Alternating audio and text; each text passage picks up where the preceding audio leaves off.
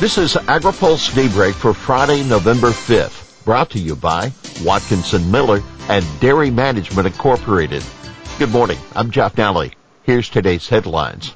Long-stalled USDA nominee to get votes. Food prices hit 10-year high. House sets Build Back Better and infrastructure votes. The House of Representatives is set to vote today on both a $1.2 trillion bipartisan infrastructure bill and the larger Build Back Better package of climate measures and social spending. Why they matter? Well, House passage of the Senate-passed infrastructure bill would send it to President Biden for his signature. The measure includes funding for rural broadband and western water projects, as well as surface transportation and inland waterways. The Build Back Better bill contains $90 billion in new spending for agriculture, rural development, forestry, and child nutrition. House passage of the bill would then send it to the Senate. Bonnie needed to implement climate policy. Help is on the way for Ag Secretary Tom Vilsack. Senate Majority Leader Chuck Schumer has teed up votes on Robert Bonnie's nomination to be USDA Undersecretary for Farm Production and Conservation, a post that will be critical to implementing President Biden's climate policy. The Senate is in recess next week for Veterans Day, but Bonnie's nomination should be on the agenda the following week, meaning that he could be confirmed before Thanksgiving. Bonnie, who was nominated for the post in April, has been serving as Vilsack's top climate advisor while awaiting Senate confirmation.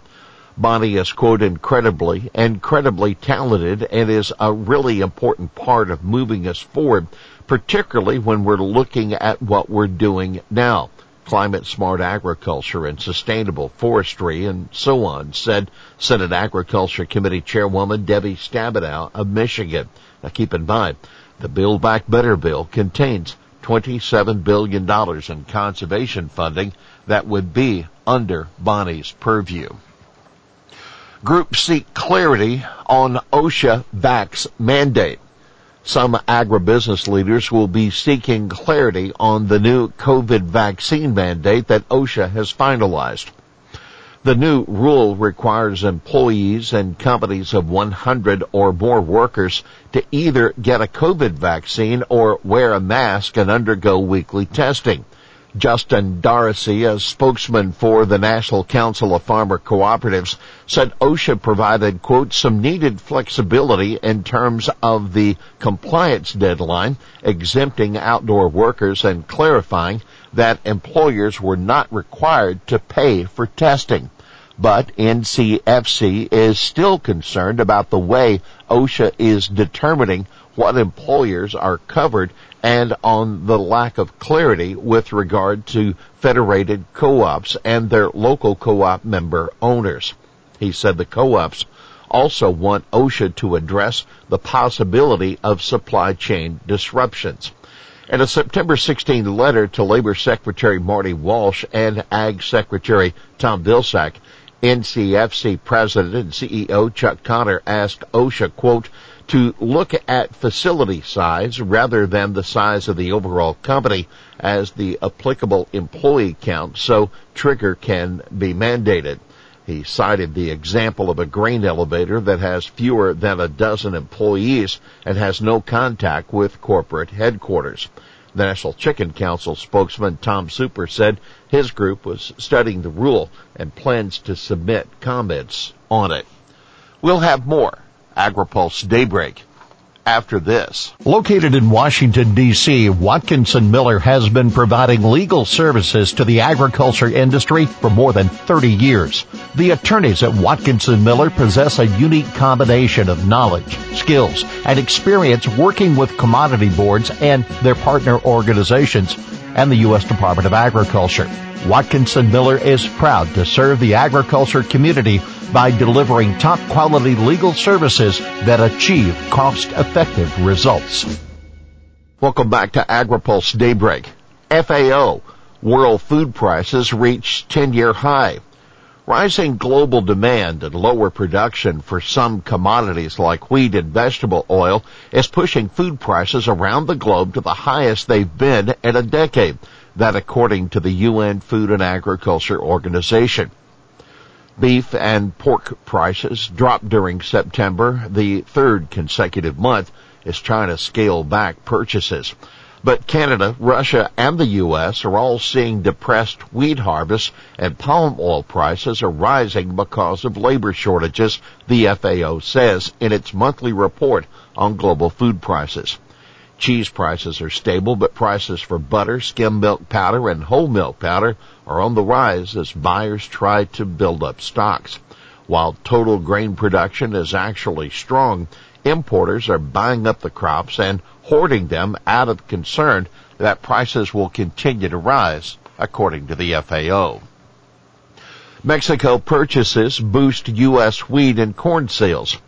U.S. export sales of wheat and corn were sharply higher in the last week of October, that thanks primarily to big purchases by Mexican buyers, according to the latest trade data from the USDA's Foreign Agriculture Service.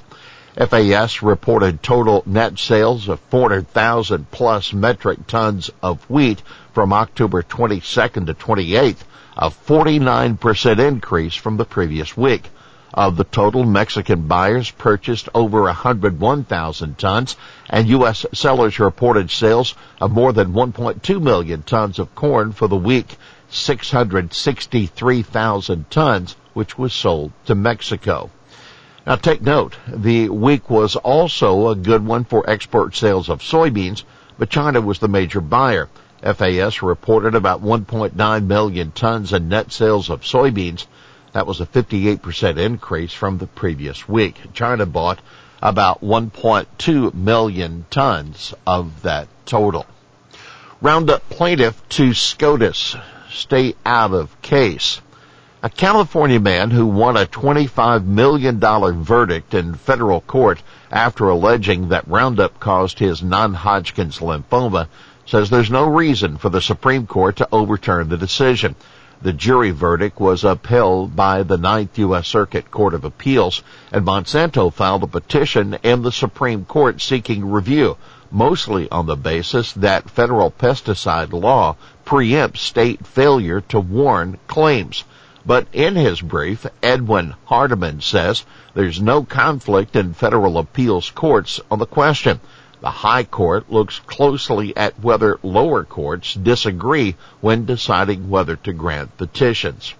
Where, as here, a plaintiff proves that a herbicide is dangerous to human health, the manufacturer can be found in violation of both state and federal law, Hardiman argues, and there is no split of authority at all as to whether federal law impliedly preempts such claims. All courts agree it does not. Now keep in mind, Monsanto's parent company Bayer hopes a reversal of the Ninth Circuit decision will allow the company to avoid compensating plaintiffs in thousands of pending Roundup cases. Here's today's She Said It. We want to adjust the loans of those farmers who are at an economic disadvantage, whoever they are, wherever they are. That Senate Ag Chairwoman, Debbie Stabenow of Michigan, when asked whether she is confident that the farm debt relief provisions in Democrats' Build Back Better bill could withstand court challenges. An earlier debt relief program that was limited to racial and ethnic minorities has been blocked by the courts. White farmers could participate in the new version of the program. Well, that's Daybreak for this Friday, November 5th. Brought to you by Watkinson Miller and Dairy Management Incorporated. For the latest news out of Washington, D.C., visit agripulse.com. For AgriPulse Daybreak, I'm Jeff Daly.